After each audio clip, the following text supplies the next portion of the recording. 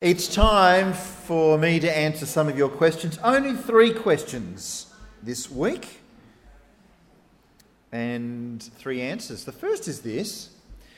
Where does the Bible say that slavery is wrong? Well, to start off with, it's worth saying that the kind of slavery that existed in the first century that is talked about in the Bible is pretty different to the sort of slavery of the slave trade and so forth in the 17th and 18th century. That kind of slave trade was set up because people of a particular race were basically treated like animals, bought and sold. So it was this kind of race-based, chattel-based slavery. That kind of slavery, which we hate and is horrible, is different in so many ways to the first century slavery. And this probably helps us understand why it is that when we read in the Bible, there are times when it will address slaves and it will address masters, and it'll say, slaves, be good to your masters, masters, be good to your slaves, and so on. When we otherwise would look at that and say, why on earth didn't he just say, we must ban this now? I think that's the first little thing to note about. But even though this is the case, there's a book of the Bible that I particularly love, and it's Philemon. And in the story about Philemon, it's only a short book of the Bible by the Apostle Paul. It's written by Paul to this guy Philemon. Philemon had this slave called Onesimus. Onesimus was a bad guy. He ran away. Philemon could have gone and got him killed, because that's what you did if a slave ran away. But this slave has become a Christian and has become a co-worker with the Apostle Paul.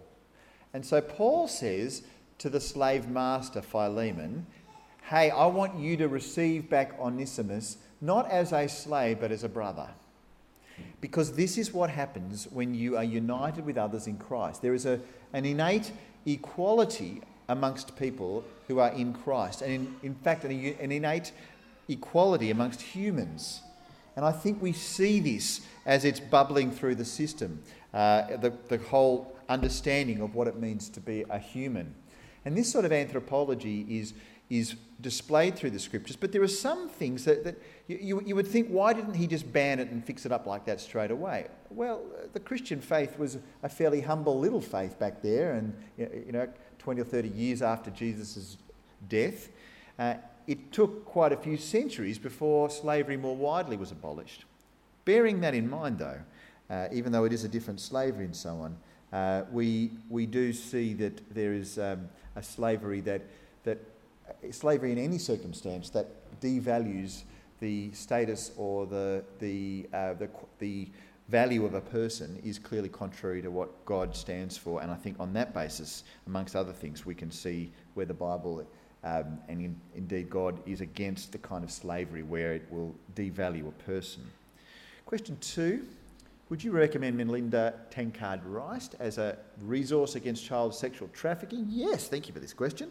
I personally haven't heard Melinda speak, but I have a number of very trusted Christian women who I know who speak very, very highly of her. And if you check out her website, she doesn't say that she's a Christian. She may be, I'm not sure, but she's been invited to come along to schools and to churches and so on to speak. She has a lot of resources. If you just Google her name, probably the first thing that pops up on your search will be her website. Go and check it out. And she's particularly well known for her work addressing sexualisation, objectification, the harms of pornography and sexual exploitation, trafficking and violence against women.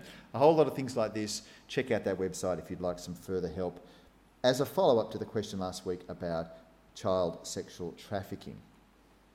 And finally, question 3, which is a question that came through via email to me this week. Is it okay for Christians to attend a yoga exercise class? Well, let me say up front that some of you might know that Mandy and I have been attending a yoga exercise class for the last year or so. But to be honest, if the instructor didn't call the class yoga, I would have thought it was just a stretching class. Basically, the first time my physiotherapist said, well, you might think about going to this class run by a physio and see what you think. And so I went along, it was free. I thought, okay, I am going to have my super intense goggles out, checking every single thing I see to see if there's anything that I think is a problem. And as I got to the end of it, I thought that particular class in that particular situation, it didn't have anything in a different language or spiritual stuff. It's a whole lot of stretches based on certain poses or whatever, that kind of thing. So I was, as I looked at that, I thought, well, this particular kind of non-spiritual yoga seems to me to be the thing that I would be comfortable to do, and I would see for other Christians it could be okay to do. But I take it that there are yoga classes out there that are a lot more spiritual and take in a lot more of other Eastern faiths and so forth, and I don't think they are helpful.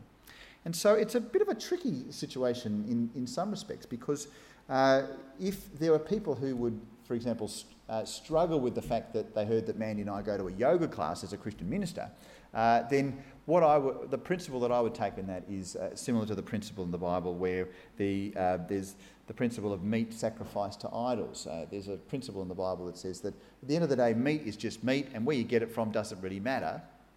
But there are some who would know that the meat had been, in the first century, already taken to a temple and had been involved in some sort of special ritual, a spiritual ritual, that some people say, I can't eat your meat or any meat because I know that it's been sacrificed to idols, and therefore I have my conscience damaged by that, and I think it's wrong for you.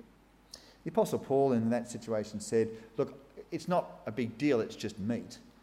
But if him, by eating that meat, would cause somebody else to stumble in their faith, and I think the idea of stumbling is sort of like when you wake up in the middle of the night and you have to go to the toilet and you trip over something and you lose your footing, that kind of thing, that is sort of what others might do if they know that you've been eating meat sacrificed to idols, or in fact that you have been going along to a non-spiritual yoga or something like that. So my situation is that that's sort of the way I see things for me. But if I was aware of people around who found that to be a stumbling block, then I'd just go to a Pilates class or something else, or go to a gym and play rugby or something manly. Is that right, Peter? I think. But talk to me about that. I love it when people send me emails or so why do you do that, or why do we do this, or what's the situation with that? Because I want to be accountable to you, and I want to have that opportunity to have you ask me questions and things like that, and to challenge what I do, because I'm just another Christian guy in this room, and appreciate the fellowship that we have that enables us to have those sort of conversations. Thank you for your questions.